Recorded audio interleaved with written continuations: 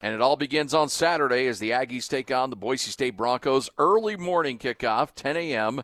We'll start with the pregame show at 9 a.m. right here on the Zone Sports Network. But Blake Anderson, kind enough to join us on the Smart Rain guest line. Coach, how are you? Hey, Coach. I'm good. I'm running a few minutes late. Sorry, you guys had to stall a little bit. I appreciate that.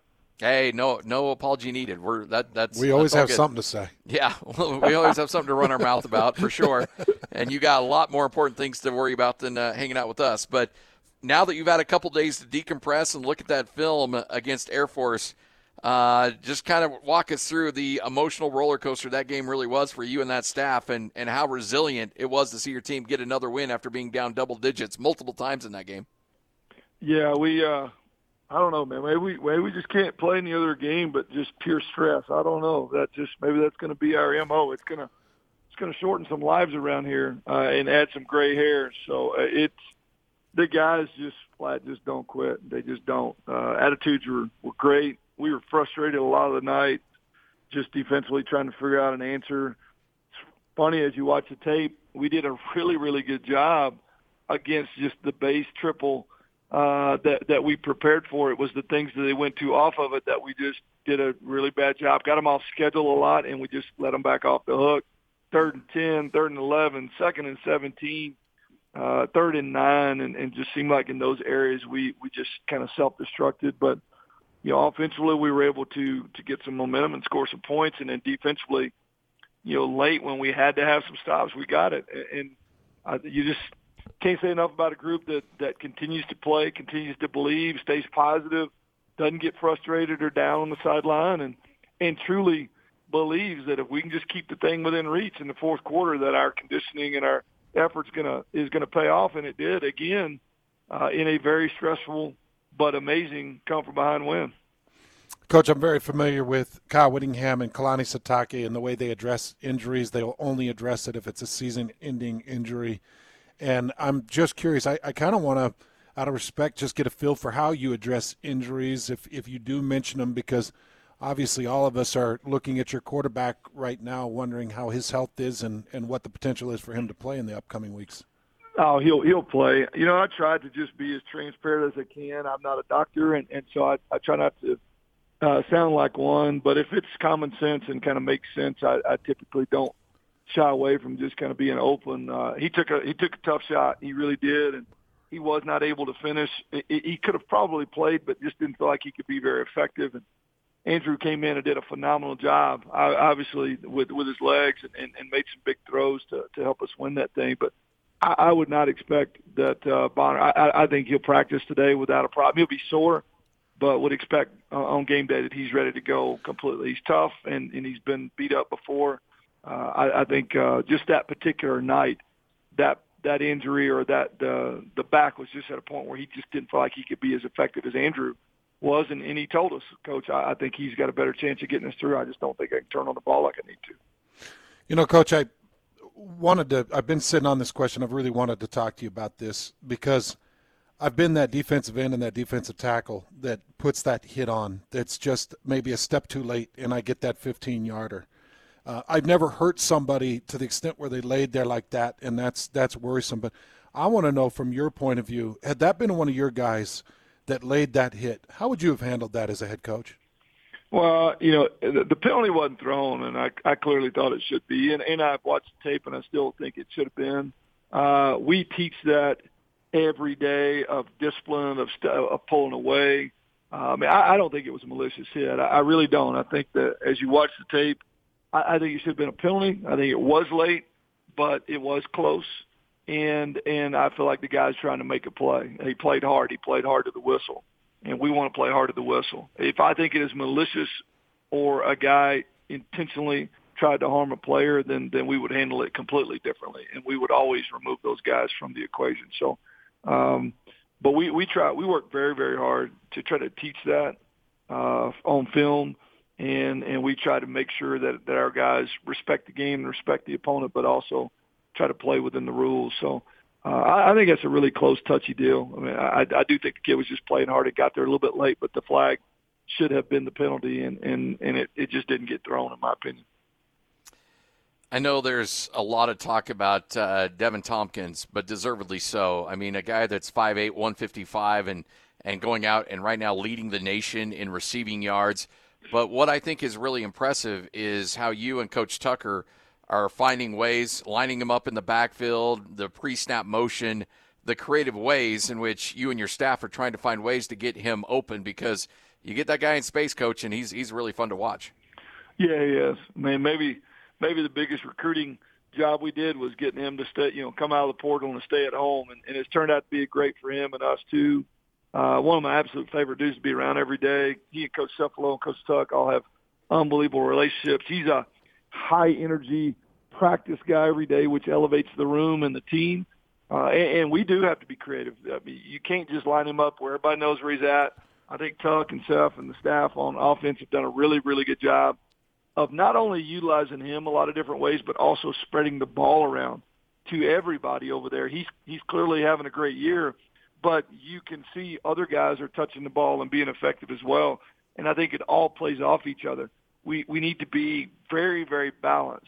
Utilize our playmakers and obviously clearly give him plenty of opportunities to touch it, but make sure that defenses know. They do have to know where Brandon Bowling's at, where Griff is at, what Calvin Tyler's doing.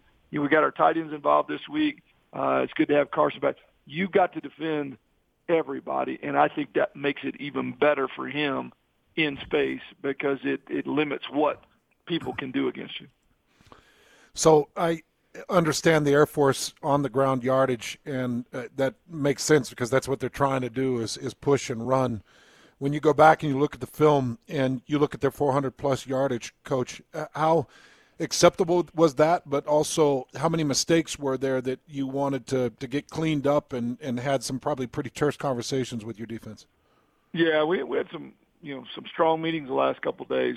We did a lot of really good things, as I mentioned. We were very efficient on early downs. I thought we played very poorly in off-schedule situations. I didn't think we were nearly as competitive at the point of attack as we needed to be, especially when the ball was put in the air. We played a lot better pass coverage against both Washington State and North Dakota than we did against a triple option team. And I think that's the issue. You get so caught up on the triple, so concerned about all the different assignments that you have against the triple in the run game, and then you let it affect you in the throw game that we just didn't play as competitively early as we needed to. Now, we did late, and that's how we got stops, and it changed the game.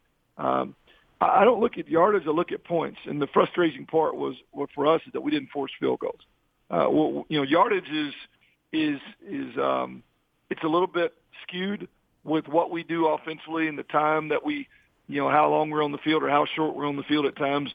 Yardage is not as near as big a concern as can we force kicks, and we just didn't force enough field goals. We just didn't keep them out of the end zone. So I think they were good and bad. Obviously, you got to credit them when we needed to. We got a third down stop after an interception. We forced a strip fumble, a turnover at the end. We forced a punt when we had it to, even though we had not played well really leading up to the fourth quarter. Blake Anderson, head coach at Utah State, joining us right here on 97.5, 1280 The Zone and the Zone Sports Network. I didn't get a chance to talk to you about this on postgame, but you told me before the game you hadn't gone two consecutive games in your career without a trick play. You go with the early onside kick to pick up that extra possession, which I think was a really smart move, especially considering how the game was going at that point. Air Force snuffed it out, poor execution. Talk us through that a little bit. Well, a little of both. The way they were playing their front, we felt like there was a reasonable chance of success. We didn't kick a very good ball. Elliot will tell you he had kicked that ball much better during practice.